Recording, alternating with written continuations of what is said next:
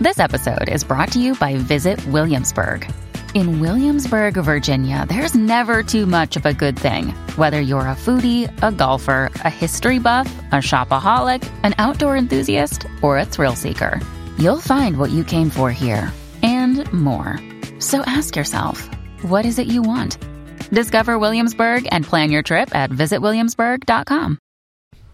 Hello and welcome to First Time Dads. I'm Richard Innes. And I'm Steve Mile. And today we've got two guests with us here to talk about a subject which a lot of men understandably find extremely difficult to talk about, but also is something that really needs to be spoken about a bit more publicly, we both believe. So hence why these two guys are here with us. Yes, today we'd like to welcome our guests, Niall and Bruce, and we're going to have a chat about stillbirth. Niall and Bruce have both kindly agreed to talk to us about their own experiences. They feature in a forthcoming documentary called Child of Mine, which is on Channel 4 on Thursday night. Thanks for coming in, guys.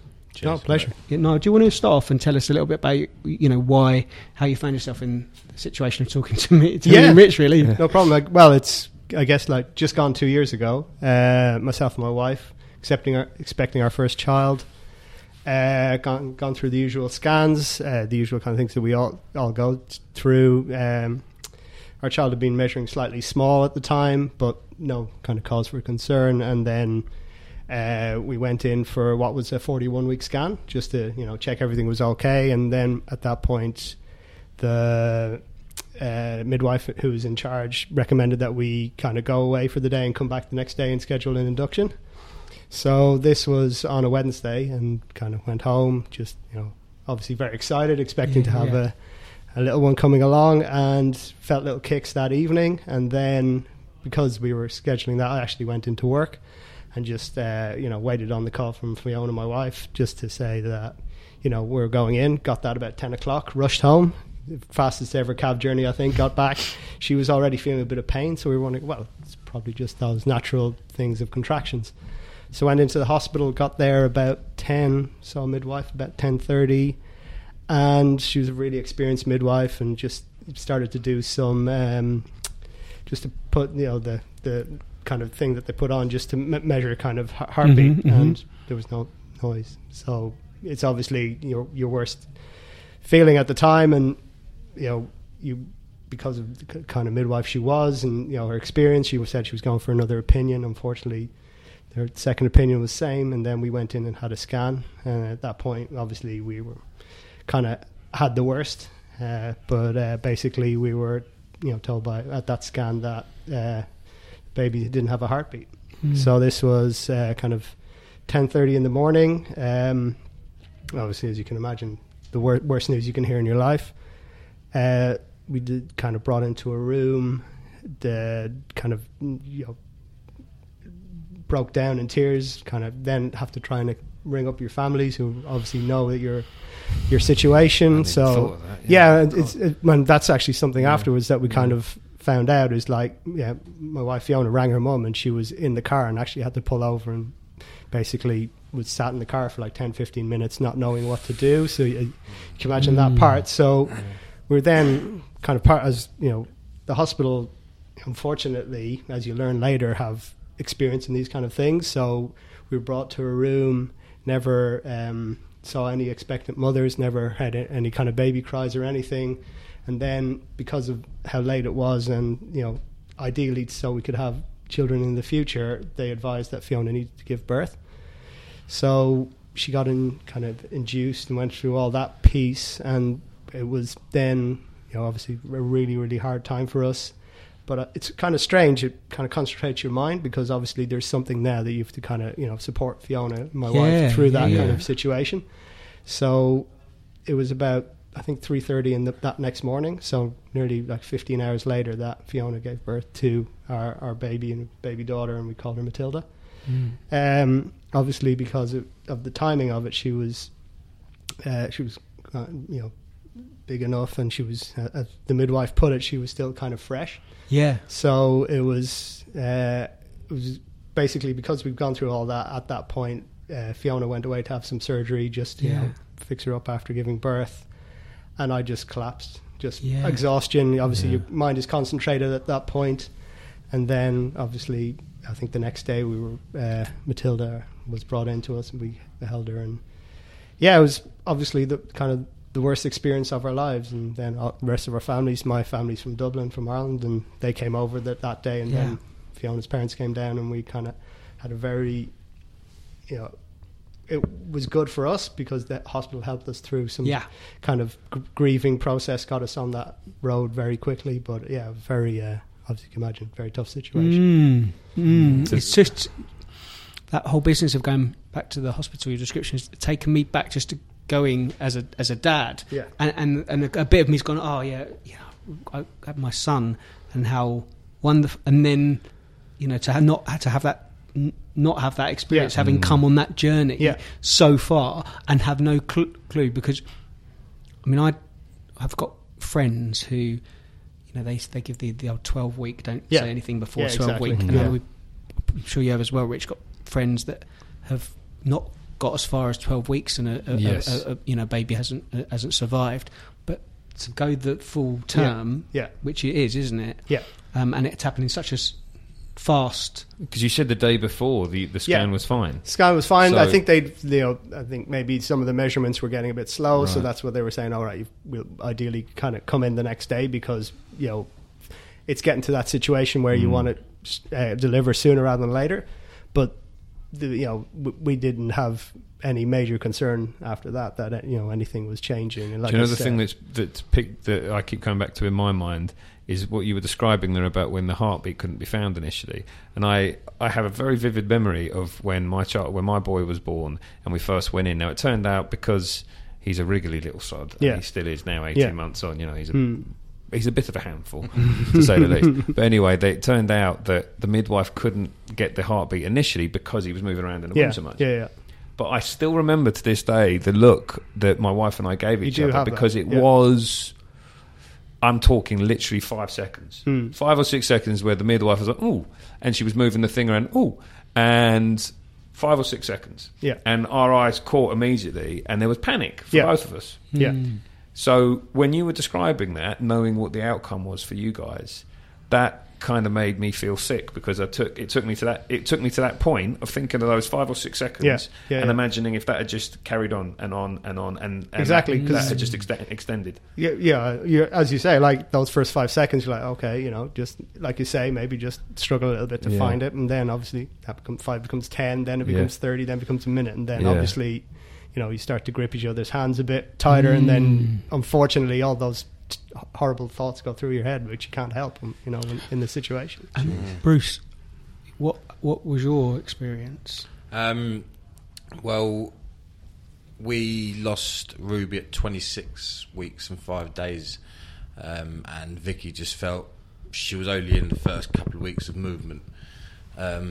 So when she didn't really know about what to look for and how to count kicks and things like that. So it was a few days she was just a bit more concerned than usual, and I just said, look, let's just go to hospital and get a scan and get it checked out if you're that concerned. This was over on a Saturday, so we went in on the Monday morning thinking it's all going to be all right. You never even enter your mind. No one expects the worst. Yeah. No, you never do. And was she the one that was worrying, and you were the one saying, no, I'm sure it's fine. I'm she sure was it's physically fine. feeling the kicks. I can't feel anything. So she was the one that was worrying. I was still...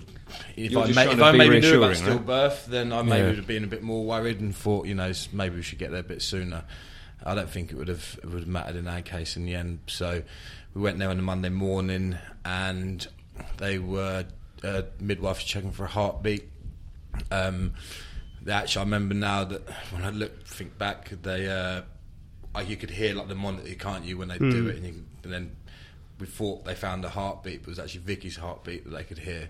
So then that just added a bit to it. She's a bit more relaxed, and then she was like, I'm just going to go and get a second opinion because I can't find it, and maybe the baby's sitting back or whatever. And then another midwife came in looking again, and again couldn't find it. And at that point you're still hopeful. Yeah, you're still maybe it's just they can't find it. Yeah. I was very, even at that point I thought, just a scan, we'll find it. You become blasé about the amount of monitoring going Absolutely, on, don't you think? You just never again, a 20-week scan was normal. She was no, she wasn't high risk, no smoking, no nothing like that. So there's no concern again, even though it was quite early on still.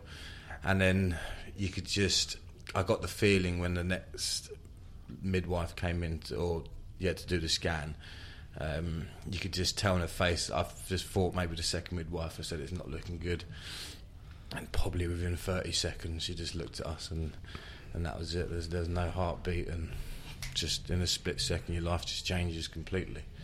And we just it's a bit of a blur because you're just completely lost and in this feeling of what's going on. We obviously cried and it all happened so quickly. Like that week just went super quick for me. Have you? Because I've watched the documentary. It's a very intense watch, and it's very good. I recommend it to anyone to watch. But have you watched it back? Because in the documentary we see you going through that process in a way that we don't with Niall, because it's happened prior to the well, yeah, I mean, when we found out we had to go in, they gave us the option again. They suggested that you give birth naturally because, you know, it's better for the future for Vicky. So they gave her a tablet and we had to come back the next day when she started. So you have to go home at that point? We went home at that point. What's that like to be able? Because I had always just assumed that you would be okay. Again, we need to deal with the situation. As soon as we got home, you're like, we've got to ring people now. So, and that's the hardest thing. You put your phone to your ear, and as soon as you hear a voice, that's it. You just break down straight away, and you try and tell them, and you're just like, I remember she's gone. She's like, Ruby's gone, and they're like, what do you mean she's gone? And they've obviously, no one's expecting it. She's like, we've lost her, and then it's just massive shock. So you go through the process of telling people, Vicky, we didn't sleep that night, and then got up in the morning, went to hospital, and started feeling contractions, and then I think Vicky was in labour for 12 hours, 19 minutes past 10 that night, and she gave birth to Ruby. And it was leading up to it, like I'd meant to cut the cord, and I just couldn't cut the cord when it came to it. I was ready to run out the room. How did that work? Did they actually offer? Did they ask? They said, do you want to cut the cord? It can still, she's still going to come out, and you can cut the cord, and what do you want to do? And then me and Vicky, as the day went on, we're speaking about things, and we're like, look, as hard as it is, these could be the only time, which is the only time we're going to get with her, so let's try and make some memories somehow, and cutting the cord was another memory that every dad gets to do, hopefully, or get the choice to do. But I couldn't do it. I just that was it. I was just gone. I broke down, which you'll see in the documentary, and Vicky was so strong. I don't know how. I suppose the instinct of a mother takes over in that point, and she stays so strong. Do you know what I wanted to skin to skin, and it brought me back in the room, and then all of a sudden, for me, for the 30 seconds, obviously I'm a dad and feel like a dad, but I had that incredible moment with Ruby where I was just, it didn't feel like she wasn't there because she was there, but obviously she wasn't breathing. I wanted to ask you mentioned about, the strength that your wife had there to go through everything. I think stillbirth is obviously, I don't have any experience of stillbirth. I don't know anybody that does, not properly. But to me, it feels like a kind of when you think about what the woman has to go through physically, in terms of the actual, it sounds horrible, but the logistics of it, what you're actually asking a woman to do, it's horrendous. So it is considered, I think, very much, and understandably so, something that a woman goes through. But do you think that there's an element then, and presumably this is why you guys are both sat here and have done the show, that the kind of male side of it gets forgotten a little bit because it is so much something that a woman has to actually physically do, that the impact maybe on the father maybe is sometimes forgotten? You struggled a lot, I think, Bruce, didn't you? Yeah, I struggled. I broke down more at the birth, and then after that it was kind of like Niall said, I was trying to look after Vicky, and I mean everyone's different. I thought I was a strong man and could just get on with it, and then my way of getting on with it and dealing with the grief or the trauma was just to try and get back into normal life as well as I could. And Vicky wasn't. And then I just wanted Vicky to feel like me and just get on with things, even though she couldn't in the end. And I found it harder and harder to be around. And then I couldn't cope anymore. And obviously saw a counsellor soon after, which I'm so happy I did, because I wasn't processing anything properly. So did it come to a head? Did it come to a point where, was it Vicky or yourself where you said, actually, no, I'm not dealing with this, I need to deal with this? we didn't.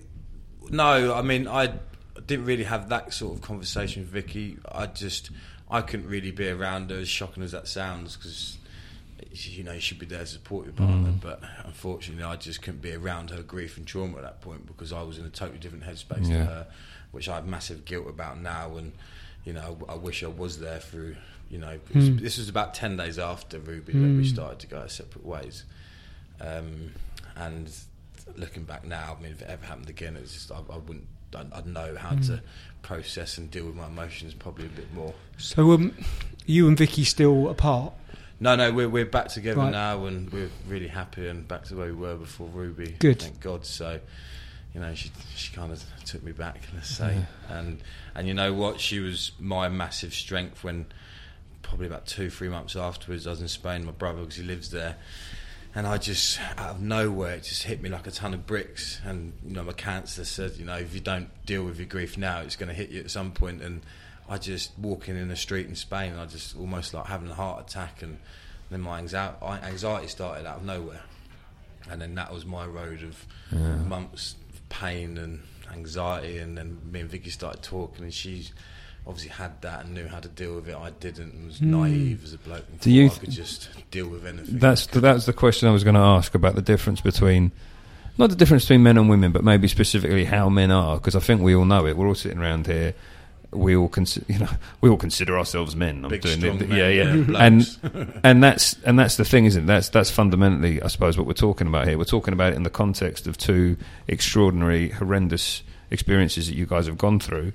But the fundamental point here is that guys like us don't necessarily talk. And I think there'll be so many men that will listen to what you've just described there and think, well, if that was me, I'd have done the exact same thing. I'd have said, no, come on, we've got to get forward. My job here is to look after my wife, because I'm the big strong man and you're the woman. You've been through this, and I have to pull you through, and then we'll get back to normal life, and on we go. Yeah. And there's so many guys who must have had the exact same experience. And everyone deals with it differently. I mean, I went my way, but Niall obviously supported his wife. And I couldn't support Vicky, so it's not like every man, I suppose, does what I'd done or was going to do what I'd done, and Niall obviously supported his wife, but I think I got quite a good network where it wasn't all about Vicky. People like, are you okay? But you do get a lot of people, and to be fair, when you see your girlfriend or like Niall's wife give birth, and it's just the afterbirth stuff, their boobs are hurting because they're trying to produce milk. There's a charity called Aching Arms, and I know why they're called Aching Arms now, because Vicky's arms were aching to hold the baby, and I don't know if Fiona was the same. Really? And you see that physical side. I mean, we go through the mental side. That's probably the only side we go through. Yeah. Physical and mental side of the woman, that's where it is tough for him. I had no idea. Physically, you've got to look after him, because it is horrible for him. Yeah, it's the same. With Fiona was very similar. For kind of, as you say, you've given birth, and Fiona's gone through that physical part, and that's where you're trying to support her. We've got 9 months of your body preparing exactly, to be a mum. Yeah. Exactly, and if, Fiona, you Google these things and say, how do I look after it? And a lot of them were kind of things like, well, you might be in pain, this might be sore, but at least you can look into your baby's eyes, and that can give you some relief. So there's a lot of those kind of things, which are obviously well-meaning, perfectly fine things to say, but then obviously Vicky's and Fiona's situations are very different. Yeah. And I think, luckily for me personally, and it's something I think as a couple we agreed that we said we need to get counselling as soon as we can. So we were quite forceful on that point, and it definitely, and Bruce is very kindly saying that I kind of handled it quite well, but I don't think I would have if I hadn't had that kind of counselling, and had that within a week we were already kind of doing that, and I think that was so helpful for us. What was your initial instinct in terms of how do I deal with this? Because I'm just trying to put myself in a position which is a bit glib, because obviously you can't be in that position until you're there. You don't know what you're going to do, but I'm presuming one of the first things that go through your mind is, how am I going to deal with this? What do I need to do? What do I need to do to look after my wife? What was your initial instinct, do you think? Well, I think for both of us, we basically just leaned on our families. I think we just kind of went in, and it was just very small. We've both got relatively small families, so just leaned on them. And I think that they were just our support network for those kind of, I was on paternity leave, so it was that kind of 2 weeks. But then and it's something we've talked about afterwards, Fiona, just that, well, now Niall's kind of gone back into the normal world, he can kind of adjust a bit better. But I've found that so hard to do. You're going back into work colleagues. They obviously have a general idea of the story because you have to tell your whatever HR departments and all these kind of things what's gone on. But it's a really hard thing to talk about, and how do you raise it with someone that you work with? Yeah. Did you find you were always trying to... Because whenever I talked about how I was feeling or even how I was acting, so even if I smiled or I laughed, I was always like trying to explain or started feeling guilty. Exactly. You're like, why am I doing it? You've got to let them know why you're doing it, because you should be sad. Yes. And obviously you go through a lot of ups and downs, and I just found myself all the time trying to explain to people, like if I was laughing, then you start thinking, oh, I should be laughing here, because they're going to think like I don't really care. And I think so many things you're just trying to exactly. And I didn't go back to work, but I could imagine in the workplace, Niall, it must have been very tough to act normal. One bit of good counselling that we got was a counsellor just said to us, there are going to be times, and you have to allow it. You can have a day where you're depressed.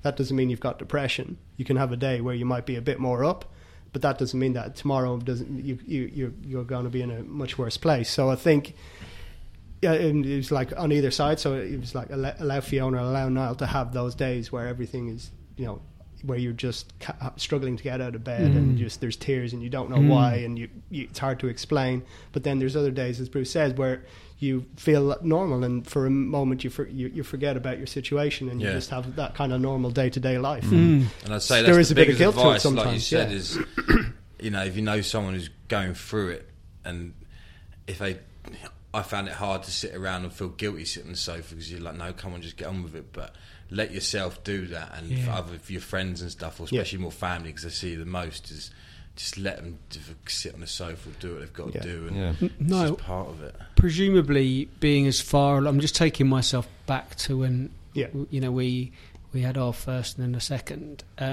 Presumably, your house was packed with baby stuff. It's quite interesting. Actually, the year before, Fiona had a miscarriage at 11 weeks, so we'd had some experience, and we'd also been a bit cautious. So we'd obviously gotten some pieces, but touch wood, and whether it was good or bad, we hadn't got the cot. I hadn't put a cot together. There were baby clothes there. You might see in the documentary there's a cupboard in it, and that's got all the kind of baby clothes in it, but from Matilda. But that was we were cautious, and I think at least that was something that wasn't too bad. At least you weren't going home to the nursery room or something that would have made it even harder, I think. Do you know, it sounds, from what both of you guys have said, it sounds like, and again, it's something I would never have considered when thinking about this subject, that actually dealing with other people outside of your own relationship is almost the most difficult bit, in an odd sort of way, in that it sounds like the ideal scenario would be to be able to just lock down and, we're going to figure this out between the two of us. But actually you can't, because you have to talk to family, you have to talk to friends, you have to talk to work. Although Bruce was saying that he struggled with Vicky's grief. Yes, true.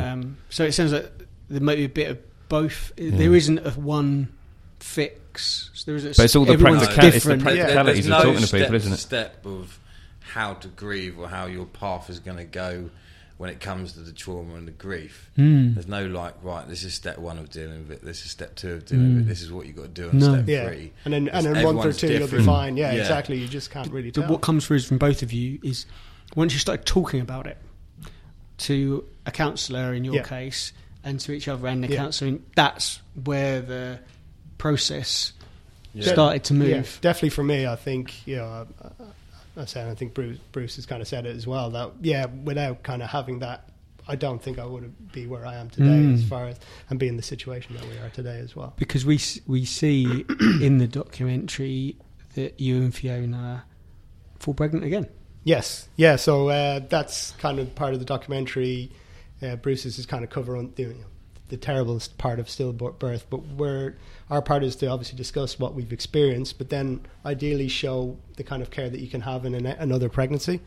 So, and this actually, the point where we met the people who made the documentary was in Fiona's first scan with that kind of extra care. So the idea, part of that was to have a clinic that would specialise in looking after parents who've gone through a stillbirth. Additional monitoring, but also the idea of having a single person doing those scans, because apparently there's some research that says because there's different people doing different scans, sometimes it's like measuring bumps and like how big is your bump, and does that mean you're slightly small, slightly big?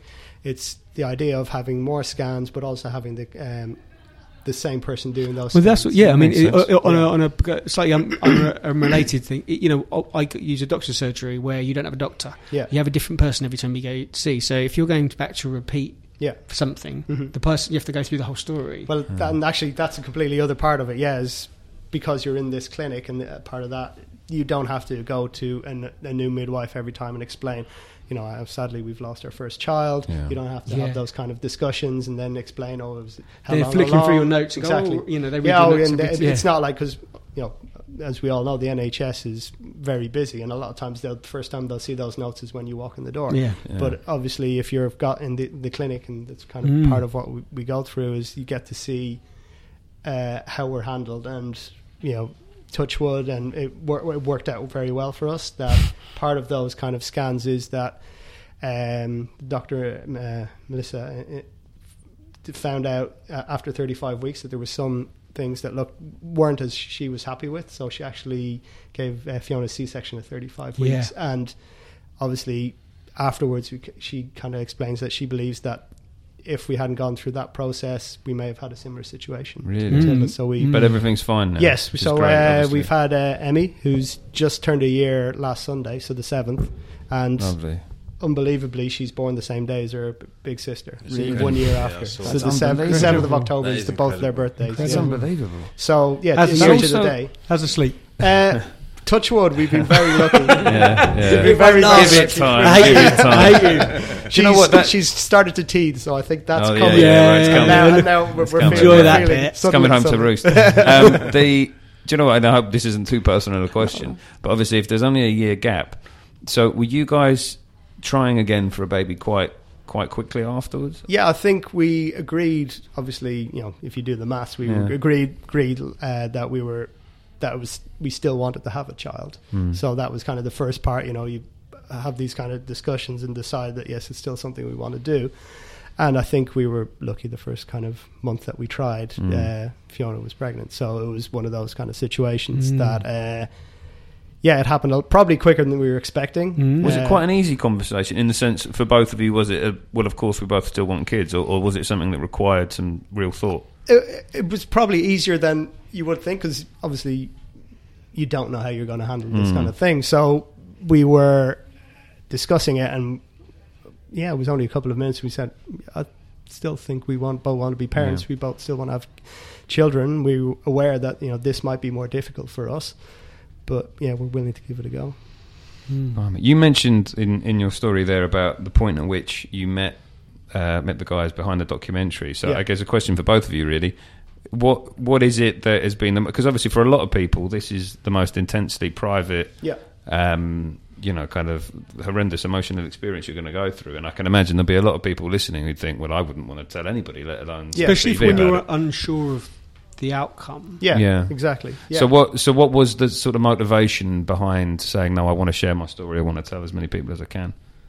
Well, I think me and Vicky obviously discussed it, and obviously we basically got told when we came in on the Tuesday. So we went on the Monday, we lost Ruby, and on the Tuesday we'd come to the hospital, and then the bereavement wife said, look, they're making a documentary about stillbirths. If it's something you'd like to get involved in, just let us know, come back to us. And we talked about it, and Vicky was very angry straight away that she knew nothing about stillbirths, what's going on, even though almost stillbirth was a thing, you probably heard it in the background somewhere, but no knowledge over it. And she was like, I can't believe this has not been brought to my attention through pregnancy, and was like, if something we need to try and do something about it. She's very positive and passionate about it. So for us, I mean, I was always going to go through whatever Vicky was most comfortable with, because at the time I was like, you're going to give birth, I just want to make her feel comfortable. She's happy doing it, I'm more than happy to support her doing it. I was comfortable doing it, and then so from there it was just a progression of it wasn't, well, I don't think, because obviously we had the film girls, and when Vicky was giving birth, we knew, but it was so tactfully done that the cameras weren't in the room. I didn't know they were there through anything really, and it was very, from day one for us is that we just want to help other people. Yeah. It's the worst feeling we've ever been through in our life, and we don't want other people to feel this. You have to do something about it, and for us, we're lucky, and part of Ruby's legacy is to be involved in this documentary and try and help other people not go through it, or help people through the aftercare if they've been through it or going to go through it, and just so much positive stuff. Really, and it really helped. I think it really helped us. Well, it certainly helped me and helped Vicky. It gave us a lot of things to focus towards, because when you've lost your baby, you've just got nothing. Your dreams, everything's gone. So for me, it was a good positive thing to focus on and have some sort of thing to just concentrate on, really. And it's really, I find it really refreshing to hear you both talk about Ruby and Matilda and them as people, and to continue talking about them, and not let it be something that's, we don't talk about, something happened. We don't talk about it. It gets brushed away, and that must be the case in the past so often.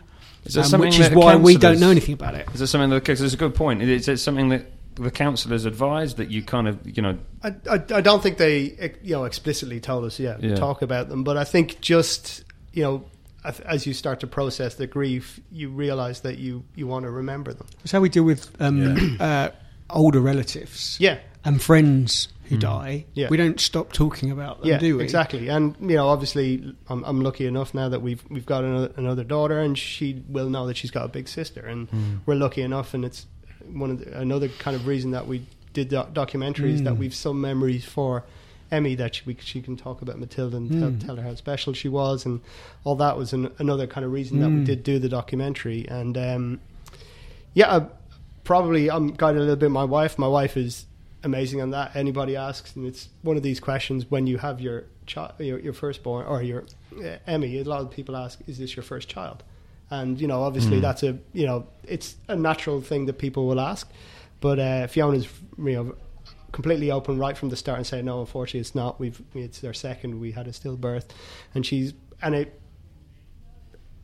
one of the main reasons Fiona gives is that she doesn't want to be not live up to Matilda's name and make sure that people know about Matilda, but it also would feel wrong that we didn't tell people that that's part of our story as well. And if you don't, I suspect if you don't give enough respect to stillborn children, then people who choose which kind of medical research is going to be undertaken and that kind of stuff will think, well, we're not going to research why babies are stillborn because they don't matter, because we don't talk about them. Of course they matter, and the more I guess we talk about this kind of stuff, the more chance there is that people will look into why it happens. And how a lot of people feel like, when the more you talk to other people about it and research it, is that I think people don't realise, stillbirth babies and even miscarriages babies, it's still a little baby. And one thing Vicky says, if 1 in 200 2-year-olds died, there'd be an outcry about it. So there's no different for a baby in the womb. It's still alive, it's still breathing, it's still kicking. And I think people don't realise. I think they don't have the perception of that baby is actually real until it comes and gets. I think that's so true. It actually is. It's I think back on kind of my understanding of I suppose pregnancy, babies, whatever you want to call it, from before the time my wife was pregnant. So before I had any experience of this type of thing, and I think I always had this idea in my head. I don't know where it comes from. I'm sure there's lots of other people do as well. That a kind of baby starts at day 0 when it arrives in the world. I'm absolutely the same. And actually, aside from the experiences you guys have gone through and the whole issue we're talking about here, actually just with my own son, I can see that we look back now at how he was in the womb and what midwives used to say about what he was like at 25 weeks. And you realise and you recognise, that's what he's like now. Actually it does. And, I think one of the things that I've learned as a parent of who is still a very young child is that, they do have the personality is there from a very, very early stage, and they are who they are from a very early stage. And I think that's completely changed my mindset that, it's not, you don't press the clock on a kid from the moment they arrive in the world. They're a person before that. As soon as they've got a heartbeat in my eyes, it's a living child, and I think it's taboo around the subject is why, like you said, you feel like people can't talk about it because they don't know how to approach you on the subject for a start. So I think the more we let the whole country know that it's all right. Like I want to talk about Ruby. I know she died 3 days ago, and I saw her mates, but I was still a proud father and wanted to talk about her. But no one understands that or understood it, so people found it hard to approach me about talking about it. So then it's like a knock-on effect, isn't it? And no one talks about it, and then it's not a real thing because no one even talks about it. So the more we can talk about stillbirths and stuff, and then it becomes more like, for us, the baby was like Ruby and Matilda was real, and hopefully that will go on to other people and see other stillbirths as real babies, and then that kicks the. How's it? The experience with you and Vicky affected your thoughts about being a father in the future? I can't wait to be a father. If I'm honest,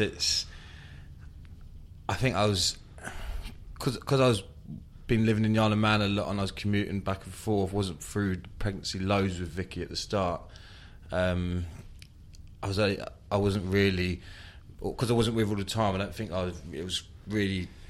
It was real that we was having a baby and I excited, but it was a bit weird because I was away a lot. So I think next time I have a baby, well, hopefully if Vicky gets pregnant again, then it will become even more real. And I can't wait to be a father now. I know for 10 years I was always just wanted to be a father and just run around my kids and play football or whatever. And so I don't think it's affected at all. Good. We didn't talk about having babies as soon as Niall and Fiona, because obviously me and Vicky went our separate ways, but actually when we came back together and found out that hopefully I won't do a runner again, let's say that's not the right word, but then again we were very much let's try and start a family again, because we just want to give Ruby a sister or brother as well. So, do you know one thing I did want to ask you guys both, because we haven't really covered it, and I suppose it's such a big part of the experience, because again I'm trying to think of putting myself in your positions when you were given the news, there's no heartbeat, and you were given the worst news you could get. Presumably there was a part of you that wanted to know what's happened, like why, and again I'm asking this from a place of complete ignorance, because I don't have any understanding of stillbirth whatsoever. Is it one of those things where they just tell you this is a tragic accident, or do you actually get an explanation? You can, and I think Bruce did as well. You can have an autopsy and everything like that, but I think as part of the experience, I think 50% of the time it's kind of not fully explainable. Right. There'll be kind of a couple of different factors. I think it's a lot of times it's placenta and the flow of blood between the placenta and the baby might have slowed down, and then that leads to baby starting to not grow as quickly, which then obviously leads to some other developmental things. So I think for us that was the case where which was similar to what happened to Emmy, and one of the reasons that they decided to do C-section a little earlier was because they started to see the blood flow was starting to change, and I think ideally you want it to go in one direction, but it was starting to slow down, and so that was one of the things. Right. But it's a lot of times then as well the placenta will start to deteriorate. So I think there was, as far as Matilda's case, I think it was deteriorating of the placenta and then the blood not quite flowing as well as it did before. Right. But that's their best hypothesis based off what they've seen. But it's not concrete, unfortunately, and that it's another reason why there's still a lot of unknowns and why it's kind of, for the next pregnancy it's best practice, but there's not like definitive, right, if we do these things we will deliver a healthy baby at the end. There's still unfortunately a lot of unknowns. I'm conscious that there might be people listening who the word placenta is not necessarily getting immediate recognition with. It's basically a life support machine that keeps a baby alive, that keeps the blood flow going, helps it breathe, basically everything that feeds it, everything that it needs. It's something that the woman grows to help with the baby, and if it starts to fail, then the knock-on effect. Lead on to a lot of presumably the sort of the unknown factor here that you were describing there, in terms of the fact that it can't always be explained. Yeah, that's presumably one of the motivations for you guys wanting to talk so publicly about this and help with research and push for people, because I suppose the theory is the more we can discuss this and the more people are actually going to come forward and discuss it, the prompting of that conversation can lead to. Ideally for us, it's just to be more open, and these aren't the things you think about straight away after you've gone through what you've gone through. But having done the documentary and the things that we've seen from the other couples involved in it, and the conversations we've had with family and friends when we talk about the documentary, I think it's definitely something that you get a lot of those, I didn't really know that was the case, I didn't really understand that. And I think it's just ideally talking about it more is, if that's the one thing that kind of comes out of it, I don't think that would be a bad thing, really. And I just felt, because the first time, like I said earlier about the stillbirth, you never heard of it. It was just, for me, I was a naive dad to start with, and I just had so much anger and couldn't believe. And I said to Vicky, well, what did they say at the last scan? Like, surely they must have picked up something. She said, well, the last one at 20 weeks, and that's it till 40 weeks. And I was like, I just knew nothing about pregnancy. I was like, how is there not another scan? Like, it's like 20 weeks without anything. And then you, and then I just, when they said like it happens to 1 in 200 when you start doing research, it just made me more angry. And I was just like, how can it happen to 1 in 20 babies in our developed and country? Okay, if it does happen to one, why is no one talking about it? And then so from then that's where like I was like, something has to be done here. Like, that was going to be my question. Like, how many? I think I mean, don't know if you know. I had a quick look before we started recording. I think it's like 3,000. I'm looking over in the corner at the director. 11 a day or 9 a day. 3,000 stillbirths in a year. Okay, so I think it's about 9 or 11 a day. It's about 600,000 births. Anyway, I had a quick look on it. I think that's about right. But that's an extraordinary number of people. It's not just the babies themselves. It's an extraordinary number of couples and families and networks of people. With the aftermath, because I think if there's one thing that's come from the conversation we've had with you guys here, it's the aftermath. This is not something that is it's a tragedy that occurs to you, but this is not something that then just goes away over the course of time. It's something you have to live with, and you have to process, and you have to. I think we were very lucky to actually have counselling, or had the option to have counselling straight away, because I've spoke to a few people who've been through like miscarriages and stillbirths now, and haven't had it, and I don't know how. I mean, I can't speak for them, but they've started to process it. Yeah. How they've come through it, and so if someone's listening to this, then in that case, and that they're going through something similar to which you guys have gone through, or they listen to this and later on something in the pregnancy, where I can see you're wearing a Petals shirt. Yeah, so Petals is a charity set up by Karen, who is our counsellor in Cambridge. She's got a few things open now. I think she's opened one in Harlow, one in Cambridge, I think one in Ipswich, and she's got quite a few counsellors set up through the charity.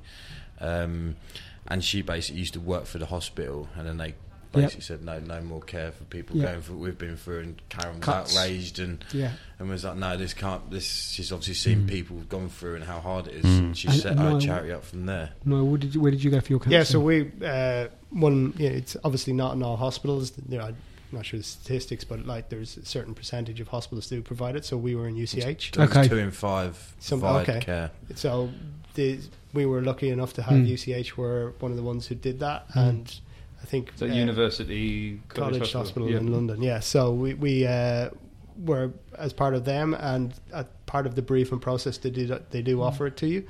And I guess at that point you're not thinking about it, but it was, I think Fiona's dad at the time has said, if you can let's try and get that as soon as possible, because if we left it and then went home and then you're trying to organise it, but I think it was definitely for us, and I think Bruce would agree, it was definitely one of the best things to kind of get. And I would imagine, knowing it's not all hospitals. I would sorry to interrupt, but knowing how the male mind often works, there will be plenty of men out there who will feel awkward or would find it difficult to go and accept counselling. Yeah, I was definitely that man.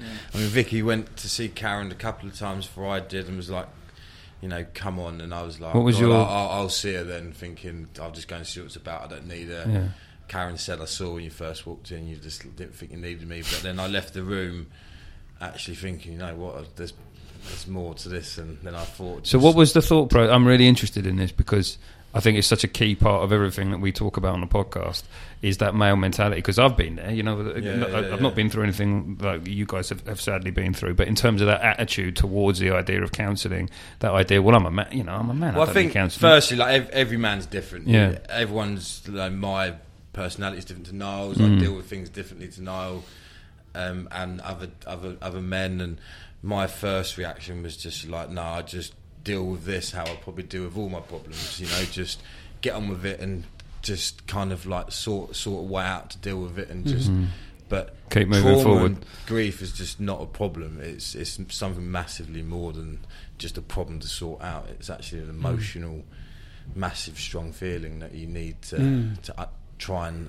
get to grips with and understand. Otherwise, I suppose without cancelling, I think I would just still be just getting on with life and not actually let myself grieve for my daughter for a start, because that was the biggest advice Karen said. I think my second session, I remember it vividly, and she was like, Bruce, you have to let yourself go, because if it's at the funeral or at some point soon, because in a few years' time you'll just come out the worst possible way. And funnily enough, the florist we used for Ruby's funeral, the lady done her flowers, her brother went through it about 7 years ago. And she said it wasn't until her sister lost a daughter and the brother went to the funeral 9 years later, that's when he started to grieve and broke down and had a breakdown and just lost the plot over his daughter 9 years later. And so that's like an evident... Well, I think it's good that you guys are talking about it. Yeah, I applaud you both for it. I think it's fantastic. Subject, and I think I really appreciate you guys coming in and being honest. About, something that's very personal, usually a very personal thing. And it's admirable that what you're doing here, because you don't need to put yourselves out there for this, but obviously the motivation behind it's fantastic, and I think the more people can talk about this sort of thing, the better. The last thing I just want to say is just from my experience, if you don't feel like you need a counsellor, just give it a go. Just go anyway. You might not need it. You might not need it, and you could deal with it yourself. But I thought I was the big strong man, and I really wasn't. And I recommend the documentary. You got the details? It's on Thursday night. It's called Child of Mine, and it's on Channel 4. And presumably it'll be on 10 p.m. all 4? 10 p.m, sorry. 10 p.m. Yeah. Thank you, Katie. Ain't Channel 4 person in the corner. And presumably it'll be on all 4, will it, afterwards? Yeah, so if you're listening to this, and you may be listening to this after it's already been out, so just get yourself online, get on all 4 and check it out. Right, thanks for listening, everybody. If you have enjoyed the podcast, as usual, please go on iTunes and leave us a review, and also email us if you want to talk about any of the things we've spoken about at firsttimedads@reachplc.com, and we'll catch up with you next time. Yeah, thanks everybody. Cheers, bye.